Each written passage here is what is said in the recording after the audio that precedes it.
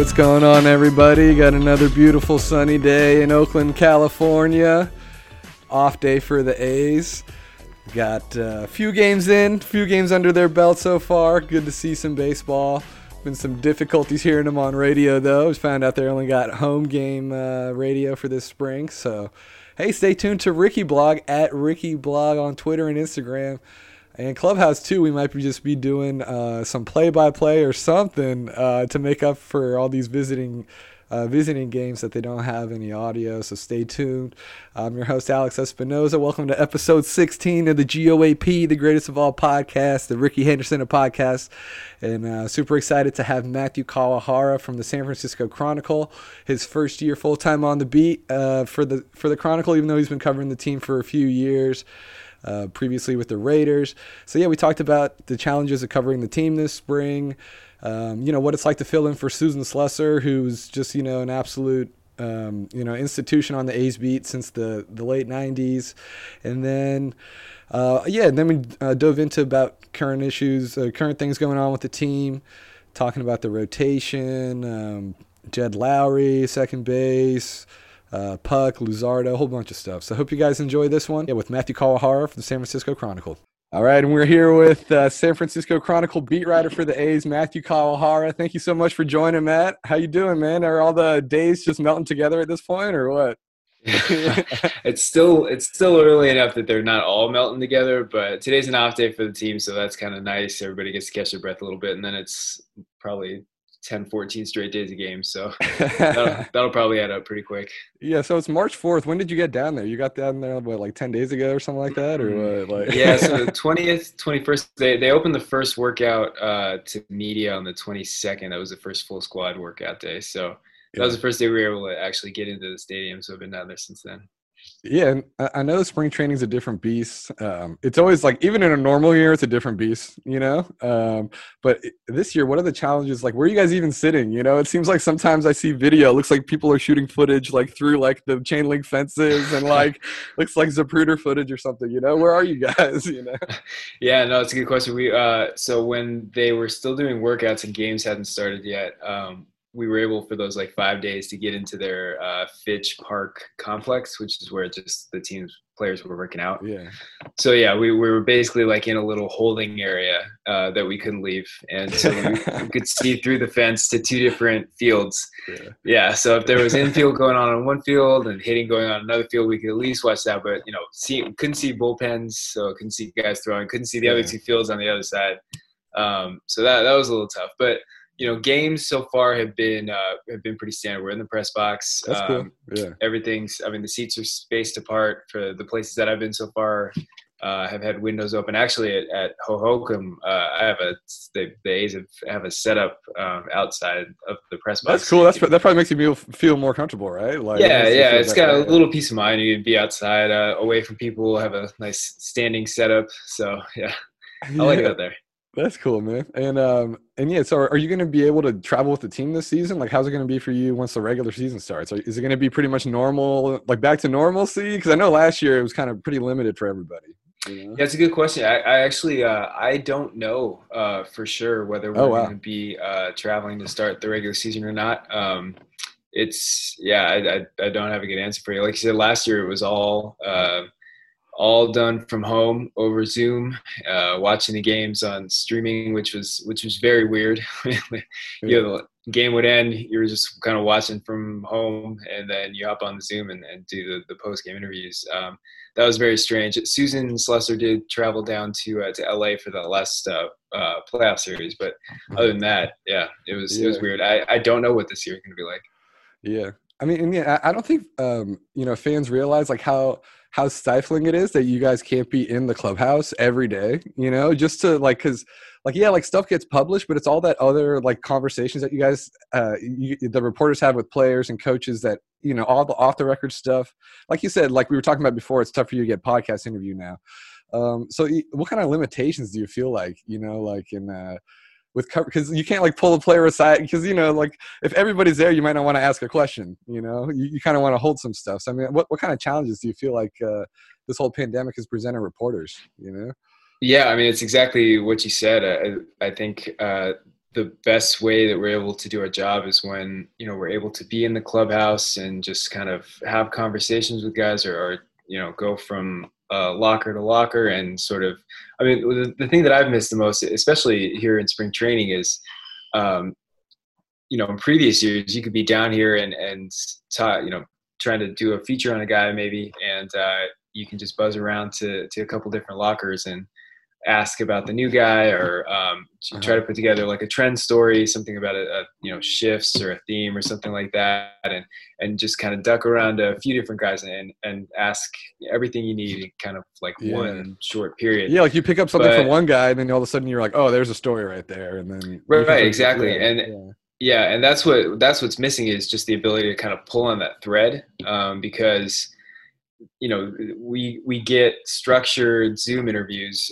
with maybe 1 or 2 players a day so far this spring. And I mean, I recognize that there are definitely limitations that are related to the health and safety protocols, and that stuff comes first. And I think the A's PR staff has done a good job and has made an effort to make sure that we're getting all of the guys, at least we've kind of cycled through everybody that's kind of on the front line.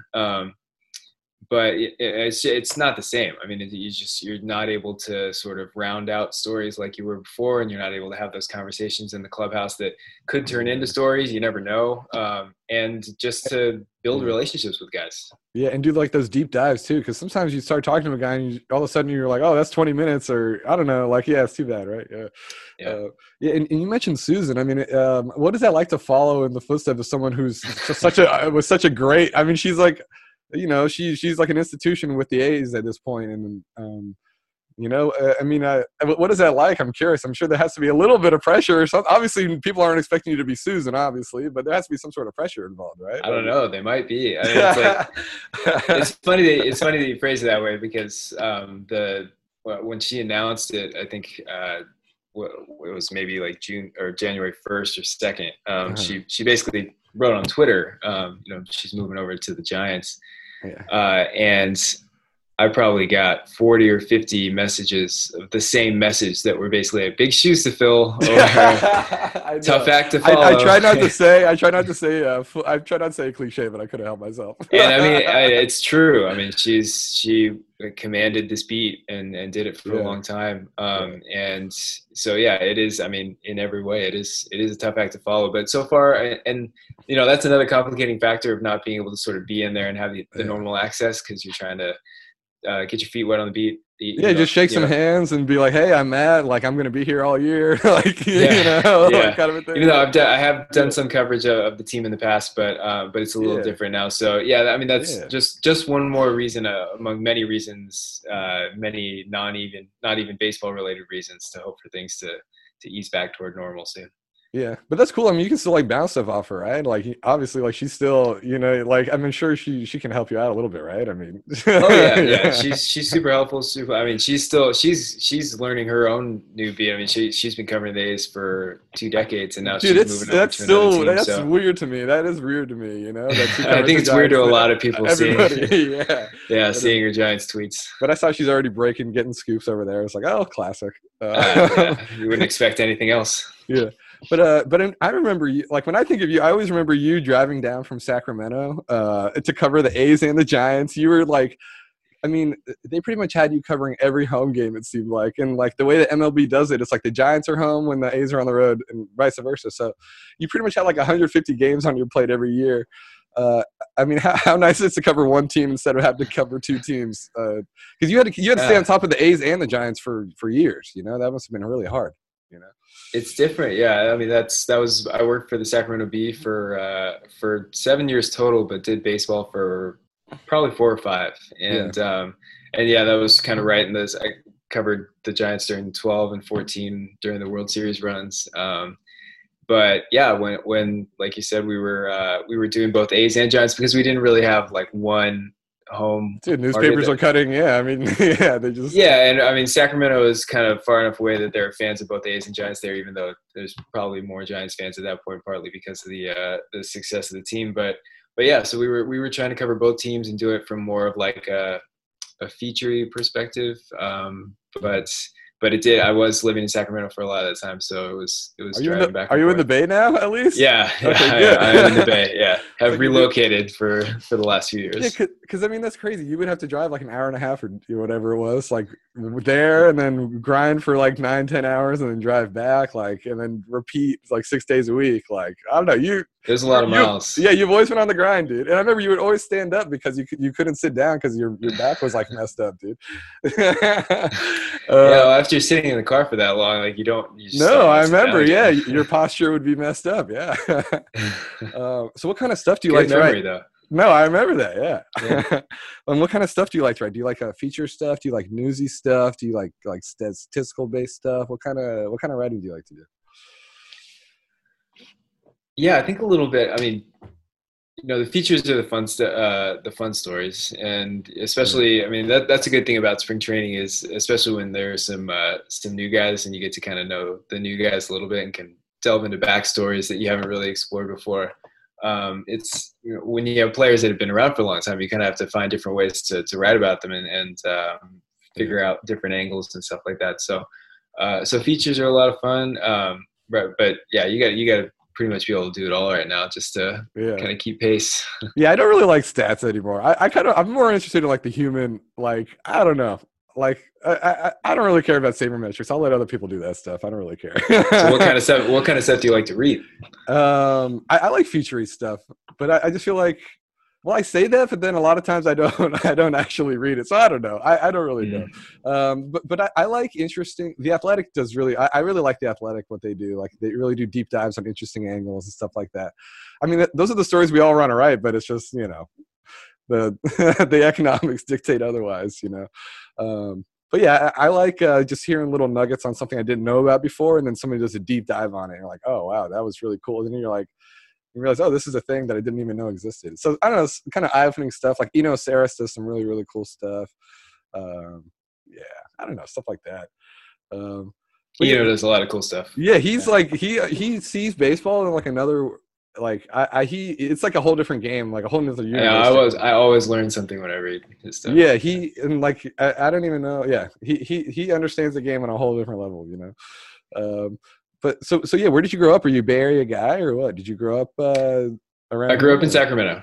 Oh, okay, right on. So were you growing up watching the A's and Giants or what? Because I know pretty much. A little bit farther away, but like No, it's still what hour and a half ish. So yeah, no, grew up watching the A's and Giants.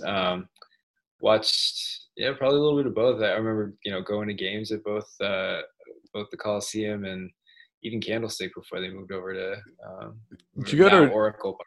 Did you go to Rayleigh Field a lot too? Did you go to Rivercats games? Good amount of Rivercats games. Dude, I love that. I love minor league baseball, dude. Minor league baseball is great. That's what it's all about for me.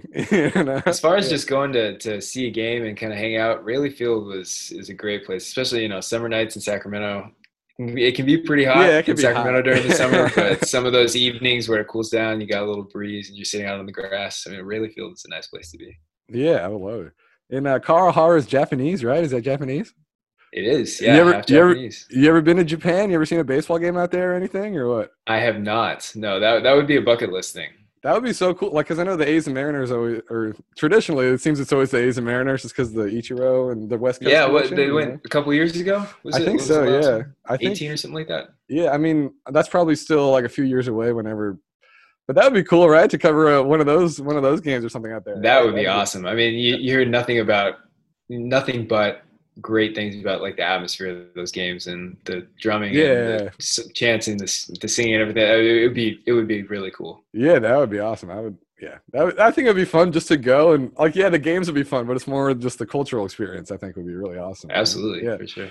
Yeah, and I think there are a couple people left, or maybe one person left on the beat who was covering at that time. But Martin. I was gonna say it was Martin, but dude, it's crazy.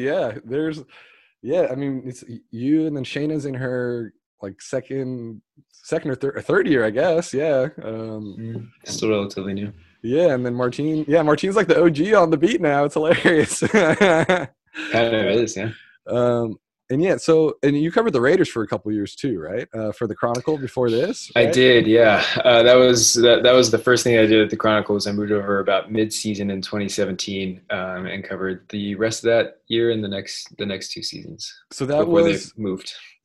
before. I can't remember who was the coach before Gruden. I already forgot who was it. Jack Was Del Del Rio. Rio, right? I was gonna say Del Jack Rio, but Del Rio, who I was yeah. announced his own firing on the at the season finale of the Chargers, I want to say, at the end of that There, season, and then they brought in Gruden. there's always something funny with the Raiders, right? There's something like mystical about that franchise, right? Like just like there's something. There's always something, yeah, that's for sure.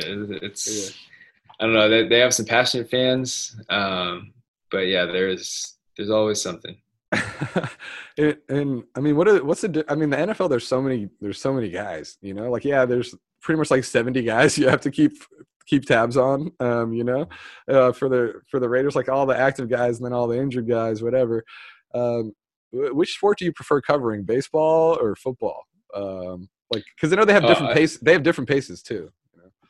Yeah. I would say definitely baseball. Yeah. I think a big part of that is in normal times, baseball is just a lot more accessible. The people are more accessible. Football is a very, I think, especially football locker rooms, it's a pretty guarded culture. Yeah, it's like they're like it's hiding war secrets. It's like, dude, you have a broken Yeah. or you rolled your ankle, like it's okay. You know? There's a lot of sort of secrecy when it comes to injuries, and it probably comes from game planning and just not wanting to give away anything that could be seen as an advantage. It's so funny, yeah. But yeah, from a coverage point of view, I think I prefer a lot the openness of baseball in normal times, when you're able to just be on the field during batting practice, watch from up close, talk to guys as they walk by. It's a much freer environment, I would say. Yeah, it's like casual too. It's like, there's 162 games. It's not so like, oh man, we only got 16 games. Got to be all like, yeah. Game days, NFL game days are pretty intense. Those are some pretty long days. Dude, isn't it funny going to the visiting locker room at the Coliseum at Raiders games? And it's just like an absolute. I don't know if you ever went to the visiting locker room for an NFL game, but dude, I don't know if you can imagine the visiting baseball clubhouse full of like 60 dudes in their pads, but it is because I would always get quotes for the AP, and Josh would always send me to the visiting locker room, and dude, it's like Armageddon. It's like that place is not designed to be an NFL locker room. You know, it's tough. It's hardly designed to be an MLB locker room. No, yeah, it's really tough. So imagine double the guys and all their equipment. Like, oh my god, it is like, yeah, it is. I could see that being pretty tight. Yeah, it's a war zone. Tight quarters. Yeah, and it's funny. Like the Raiders, I always feel like they had misdirection too. I feel like they put stuff out to the media just to like. I don't know. It's weird. I always feel like there's some goofy stuff going on with Gruden, you know.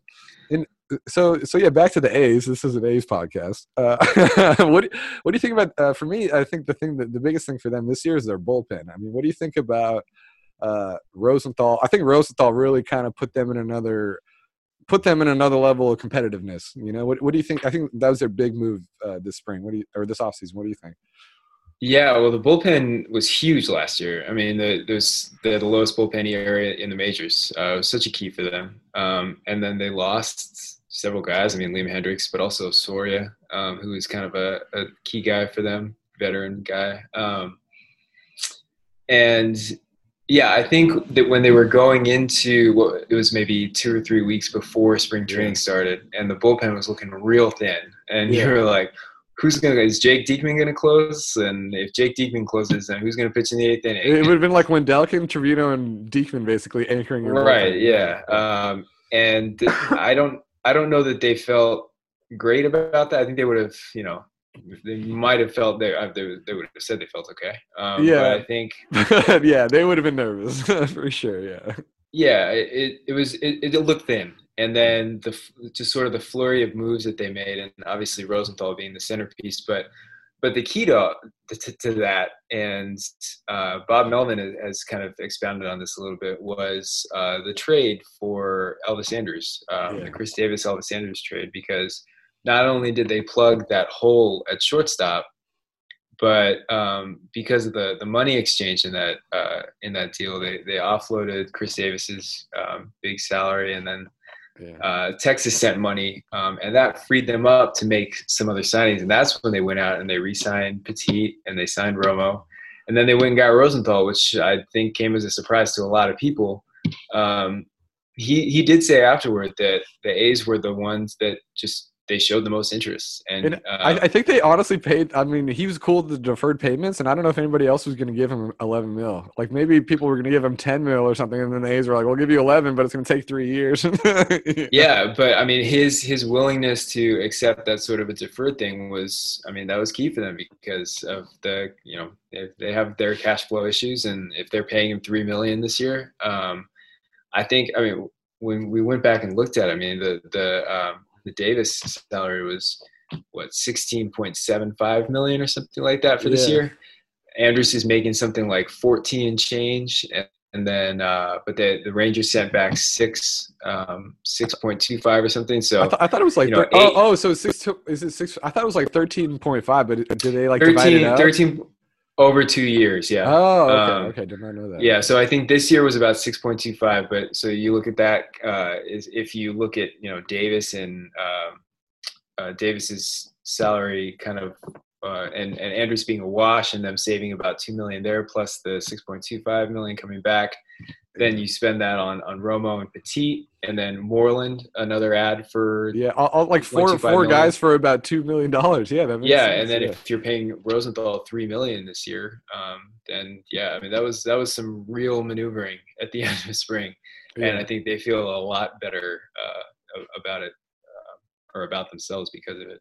Especially if Elvis can come back to at least like a shade of what he used to do. Like I know he's dropped off a little bit, but like if Elvis can produce and knock in some runs, like, and I don't know, just be that's not even his job. If he can just be Elvis, like, I don't know. I think, dude, they're gonna look. I think people are gonna look back at that and be like, the A's actually, like, obviously people want to have Semien, and obviously if they were a richer or a more spendy franchise, they could have got all those guys and kept Semien, but it's the A's. Right. Yeah. I mean, to get a guy that has Andrus's track record, I think that was a pretty sharp move. Like you said, his last couple of years have been, but he was hurt in 18. I think he got hit by a pitch and broke an elbow. And then last year he said he was dealing with back issues basically the entire season. Yeah. And this offseason, it kind of showed him that he needed to go about things a different way. So he didn't do as much weightlifting, didn't do like squats and stuff. He did more plyometric agility work. And he said he feels good now. He said he feels like he's 20 again. We'll see if that's actually the case. But they always say, I'm in the best shape of my life. That's what everybody says this time of year. But I mean, he looks pretty whippy out there, to borrow an old Tim Lincecum descriptor. Looks pretty whippy. Yeah, but I think he's also great. Like just his attitude, like he'll make the 162 so much better for everybody, just like his smile, his attitude, and he's a vet. He knows what's up, and like that's what I just hearing him talk. He's like, I'm all about the details. I'm all about all this stuff. Like you can tell, like he's a pro, dude. He's a pro. He knows what's going on. I think that's a good point. I think everybody in Texas raved about him, just as a teammate and what he brought to the club. We talked to him as a group only twice, but they've been probably the most entertaining and engaging Zooms that we've done all spring. So he's hilarious. I think and for a guy, for having to come in and replace a guy that wasn't as important to them as Marcus, Marcus was, I think, he could be easygoing and everything like that, but he seemed to be a pretty stoic guy. I mean, he sort of he's like intense. He was like intense. Yeah, he sort of set that example where he was kind of a rock for them, right? He was always in the lineup. He was, he filled a bunch of others. He was their player rep and everything. So, but Elvis has he has a track record before the last few years of being in the lineup every day, and he does it with sort of this kind of joyful attitude that I think it could be a positive. Yeah. Yeah, and what do you think about I've been like watching some of the media sessions. It seems like Olsen and Chapman have like this different sense of confidence. I don't know. It's like they're like the vets now, because like they were always like the young dudes who like the A's were pinning their franchise hopes on. Now it's like, all right, you guys are the dudes now. And it seems like I don't know. They just seem like they have this different confidence and like swagger about them. I don't know if you detected that. I don't know, but But I don't know that I've seen anything different from them so far this spring. I think I don't know that you think Chapman ever didn't have a swagger about him. Like no, he did. Yeah, no, but it's like he's pretty swaggy. yeah, I don't know. There's something like he's like a psycho. Like yeah, but Well, I don't know. Yeah, what's that? he's coming back from the hip thing. Yeah, But I think he feels good. And Olsen had a real bad year last year, yeah, but he said that he feels like he's made some changes. So, yeah. it's early spring. Everybody's confident in early spring, I but just if they can get yeah. both those guys back on track, that'll be big. Yeah, because I feel like it's their team now, you know? Like, I was actually surprised. I was looking, I think Mark Canna is like the longest tenured guy here now. Like, he's been here since Yeah, 2015. Canna. That's so, Manaya's been around for a little while. yeah, that's like, yeah, I think, yeah, but it's just like, I don't know. It's just kind of weird to me. Like, oh man, they're still here like 5 years later, you know? Mark Canna, elder statesman, Yeah. And what's up potential with, leadoff hitter. dude, yeah, and what's up with Jed Lowrie? It seems like this kind of might be the same thing as last year. A little bit of vague, kind of ease him in. We don't really know. He's kind of just doing his thing. Like I know it's Early, early. yeah, Yeah, I know it's early early. camp mystery. Yeah, I No, know. definitely a mystery right now. I mean, they've been doing this with a few. They haven't used any of their starting pitchers in the first four Cactus League games. They're not planning on putting any of their like regular starters into a Cactus League game until like game 10, game 11. Yeah, I was listening to Emo's thing yesterday. He was like he wants this group of. I almost feel like this is like they're just trotting out like their dudes who could get called up later this year, you know, to see how they can do. I mean, yeah, those are the guys who are coming to pitch. Like Yeah. their depth, their second wave guys. But what they're doing instead is they're having the mainline starters kind of throw sim innings in the backfield where you can't watch because those are close to media now. So we don't really know what's going on, but apparently from what they were saying, Jed Lowrie is working out there and he is getting at bats in those sim Oh, he's doing innings. the sim game stuff. Okay. Yeah, and so what they say is that he's getting a lot of at bats in the sim innings. Obviously, those are sim innings, and also I don't know that he's how much defense he's playing, and that more than anything is I think probably, it's the defense. Yeah, it's the defense. yeah. I mean, the question is whether he can handle playing second base and do it for like multiple days in a row. Yeah. Because I mean, we saw him hit a little bit in the early workout days. His swing still looks the same. And they took some infield work, and we saw him one day. He was, turning double plays second base. Hands are still pretty quick. But yeah, you just don't see him. We haven't seen him try to move around defensively at game speed. And he wasn't a guy that had a whole ton of range to begin with. Yeah. And so now he coming back from a knee surgery. I think that's the biggest question is just how he's going to move around the field. Yeah, I think that's second base and kind of like their fourth outfielder are kind of like the two big. I mean, what do you think about their fourth outfielder? It seems like there's like like 5 or 6 dudes kind of. I really want to see Kai Tom, but I know he's been hurt. I want to see what he can do. He was kind of my pick to emerge out of that pack, but it seems like that oblique injury is kind of bugging him and still nagging, right? Like, yeah, I mean, he hasn't. I don't think he's done anything yet. I mean, the oblique is sideline, and obliques can be pretty tricky and they can hang around for a while. So he's definitely getting a late start, which is unfortunate because as a Rule 5 guy, he's got to make the team or be offered back. But I mean, when you look at that, quote unquote fourth outfielder spot, there are guys that play both the infield. I mean, a Chad Pinder. If the top 3 outfielders are Canna or like Laureano, Piscotty, Canna, then a fourth is Pinder a fourth outfielder? Is Tony Kemp a fourth outfielder? I feel like Pinder and Kemp could, for sure. Yeah, I mean those are guys that could like platoon at second and also be like the fourth outfielder. And I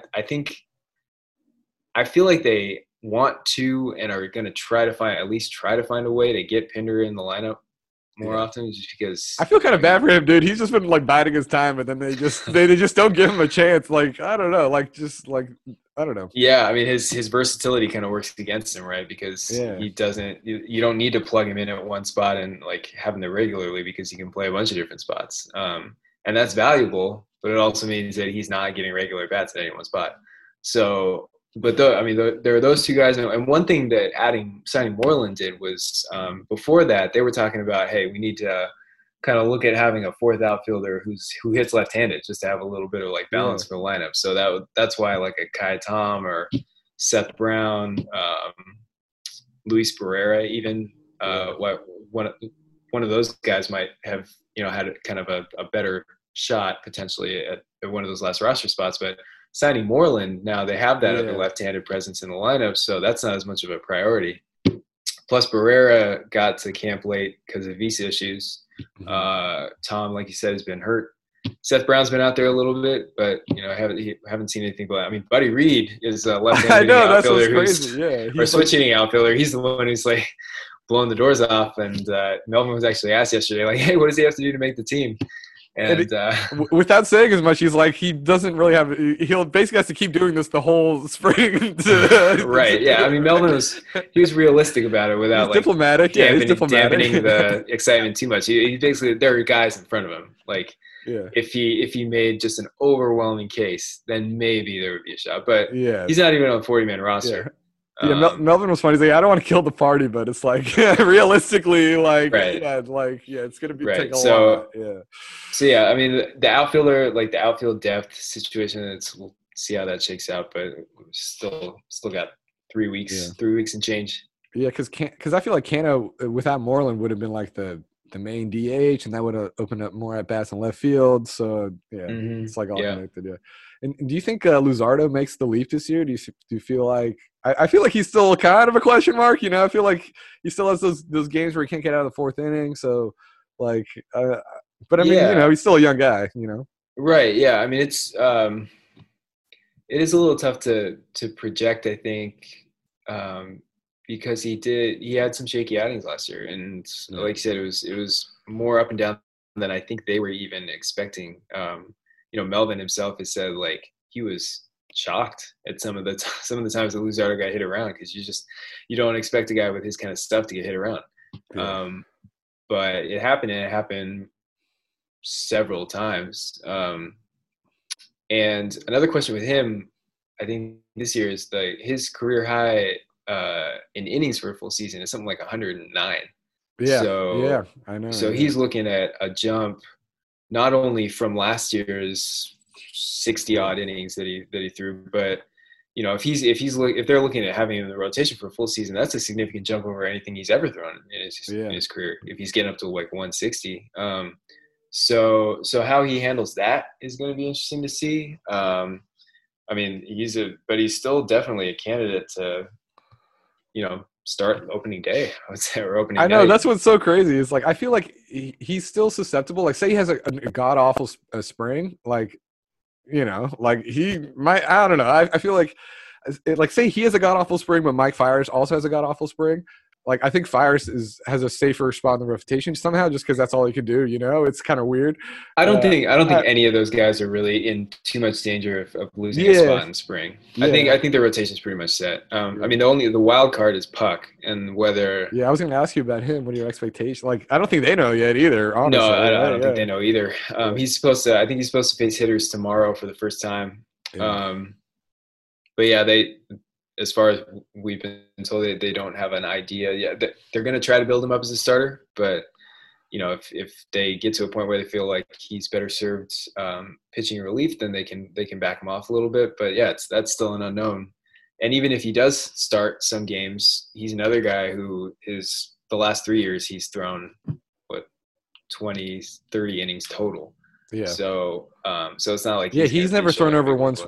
He's never thrown over 120 innings his career either. Well, I mean, the last 3, I mean, he had the Tommy John surgery. He came back briefly in 19, and then he didn't pitch at all last year. So they're going to be careful with him. I would assume.